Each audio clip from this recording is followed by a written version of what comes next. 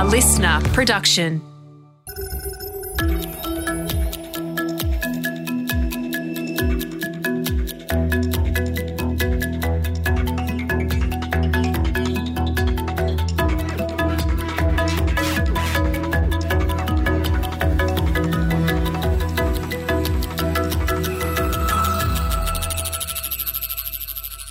The first thing we need to understand, this is a numbers game, so let me give you some numbers.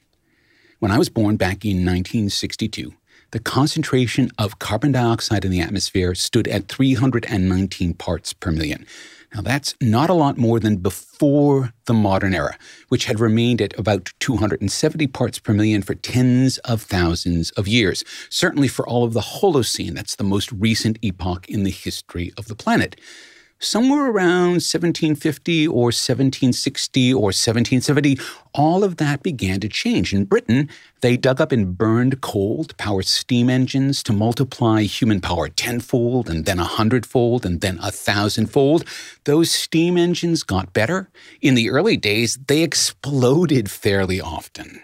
And as they got better, they got cheaper and more things used them to do more and more work. Which means more and more coal got burnt to boil the water, to create the steam, to make the pressure to turn the wheels of industry. And when it was just England, well, no matter. The biggest industrial nation before 1770 wasn't in Europe, it was China. Vast factories in Guangzhou and Jingdezhen turning out millions of pieces of porcelain for export to Europe. China was the workshop of the world.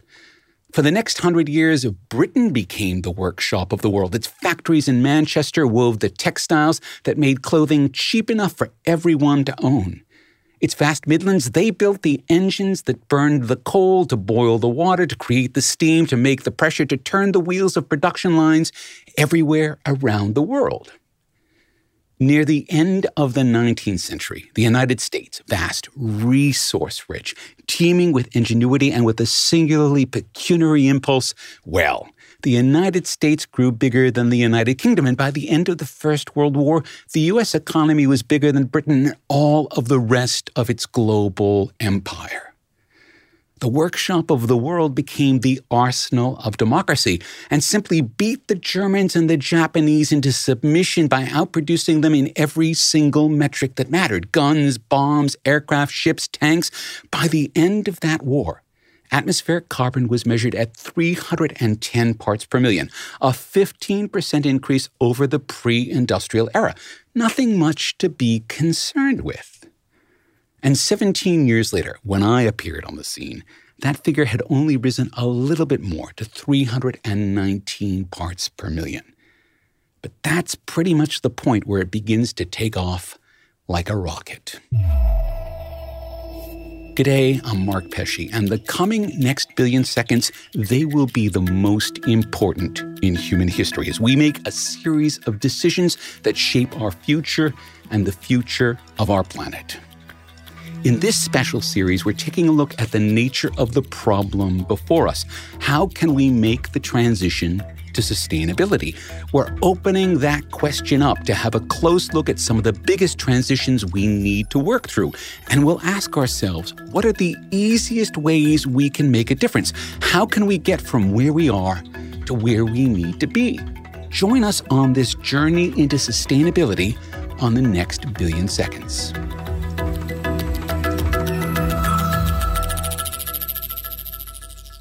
On the 9th of August, 2021, the United Nations Intergovernmental Panel on Climate Change, the IPCC, they released a report that collated pretty much all of the latest scientific understandings about climate and human activities. Climate Change 2021, the physical science basis, comes in at a whopping 3,945 pages. All of it science, all of it peer-reviewed, all of it factual, and based on the best science we have, which is better than the science we had for the last IPCC report 8 years ago. Because every time scientists take a pass at asking the big question, how are human activities changing the climate, they have a better sense of what questions to ask, what questions can be answered, and how to measure those answers meaningfully. So what started out as rough estimates at the time of the first report, that's back in 1988, well, those estimates now look a lot more accurate. They're predictions based on a lot of data. And the predictions both fit the history of the climate and give us a very good sense of the future of the climate. And that was always the hard bit. We knew where we'd come from, but we didn't really understand where we were going. Because we didn't understand the relationship between atmospheric carbon dioxide and other greenhouse gases such as methane and nitrogen oxide. We didn't understand their relationship to climate. Well, now we do. We have done the hard work. Thousands and thousands of scientists working for decades, gathering data, building models, testing them against both past data and future predictions, and we've got it. Now, it's not perfect. Nothing about the future could ever be perfect. And there are things that we still don't understand. But that said, we understand things fairly well now. There's not a lot of room for argument about the essential facts. The causal link between atmospheric carbon dioxide and climate is now established beyond all possibility of doubt.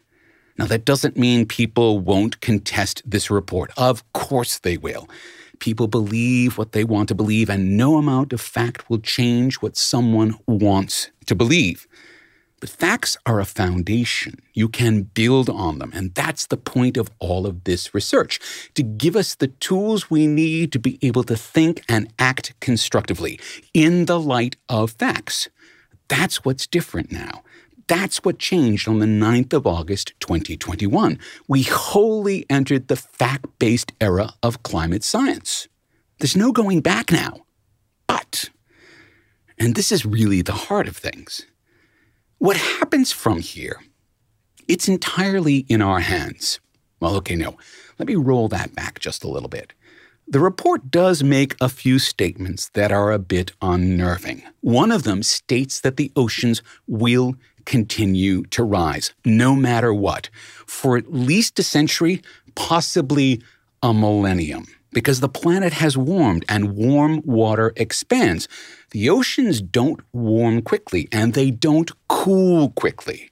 So there's going to be a fair bit of time, and here scientists are uncertain about the timescale, when the oceans continue to expand, to rise. That's just going to happen. We can't stop it. But there's so much more here that we can do something about. The report lays out 5 principal scenarios. They're known as the Shared Socioeconomic Pathways, or SSPs, and we're probably going to be hearing a lot about these SSPs over the next few years.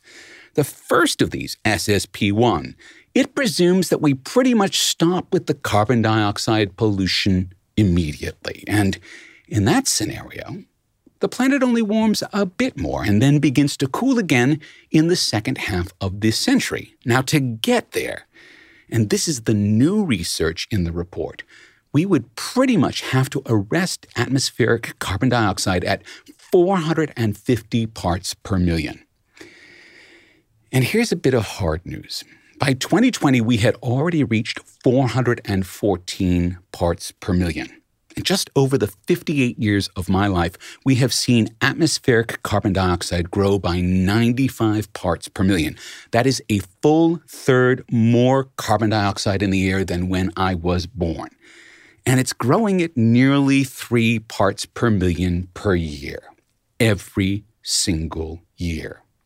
So that means if we keep on keeping on, we'll hit 450 parts per million in 12 years, 2032, 2033. That's why this is a numbers game. And that's the important number, because that's the number that keeps climate change to a level that we can manage. It won't be great, but it won't be catastrophic. So that's the best of all possible worlds, if we can get there. In a moment, we'll take a look at the hardest numbers of all and ask what we can do to claw them back.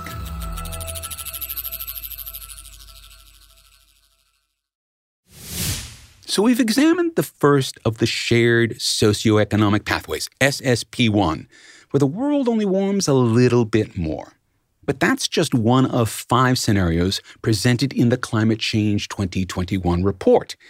It's the nicest. It's the easiest to endure. But it's also the hardest to achieve, at least from where we are now, from what we're doing today. In each of the scenarios, there are higher levels of atmospheric carbon dioxide and higher levels of warming. That's the big takeaway of this report. The two go hand in hand, and now we really do understand their relationship very well. Now, in the worst of these scenarios, SSP5, the planet warms by as much as 8 degrees by the end of this century. Now, here's the thing. Everyone knows that SSP5 would be a disaster. Pretty much everyone everywhere would be affected. There would be no safe harbor, no hiding place, no island far enough away, no bunker secure enough. It would mean the end of our civilization. Not the end of humanity, but certainly the end of the world as we've always known it. Now, the bit that I want to focus on here with SSP5 is that this is what happens if we continue into the future as we have to this present moment. This is business as usual. And that tells us everything about why things have to change. Because where we are now, we are driving straight into a brick wall at speed without seatbelts or airbags. No one will be walking away from that crash.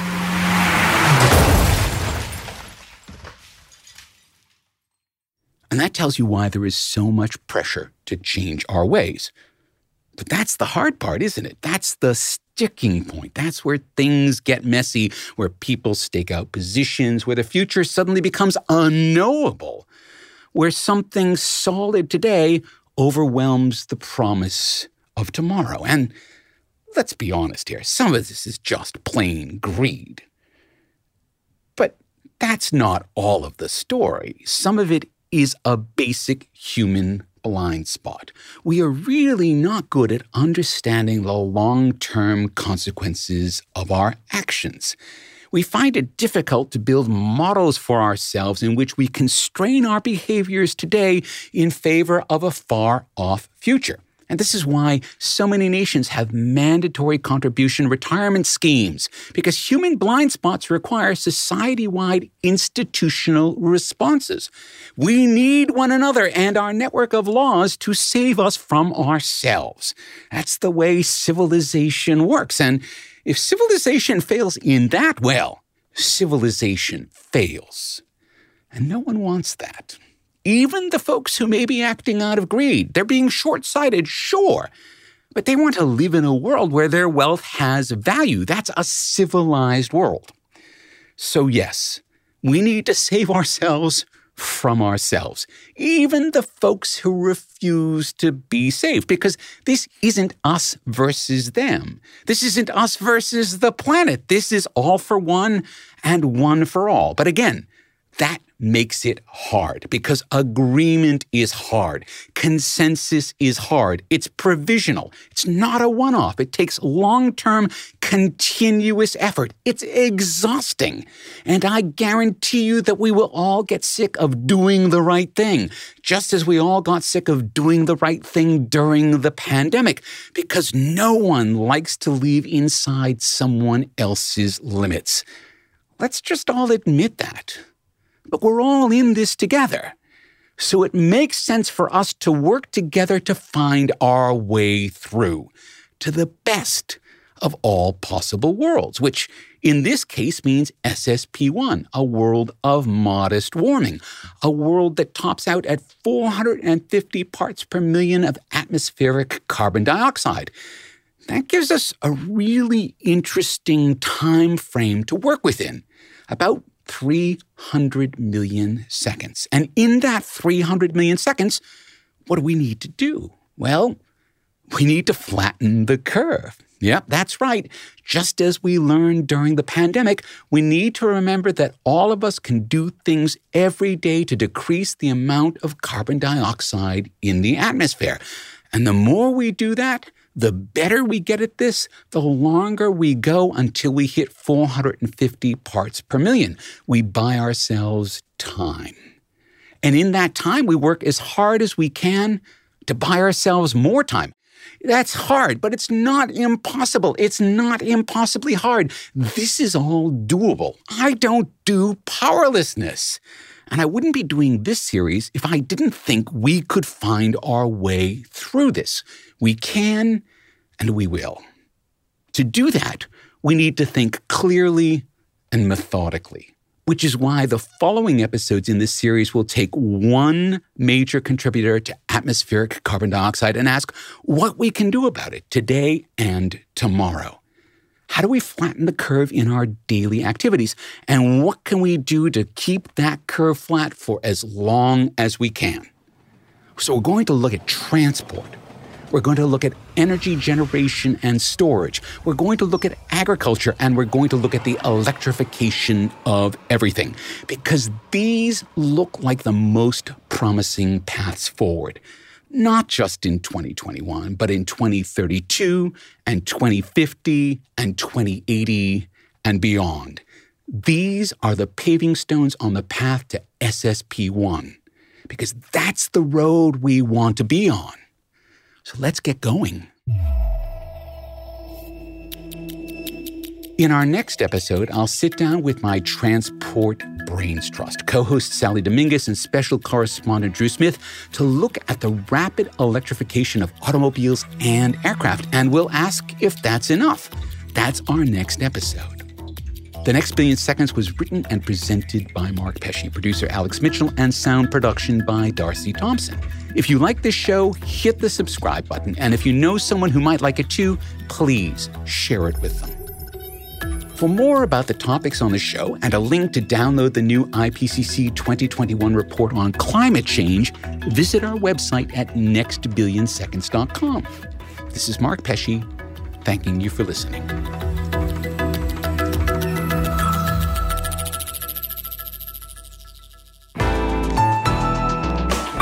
Listener.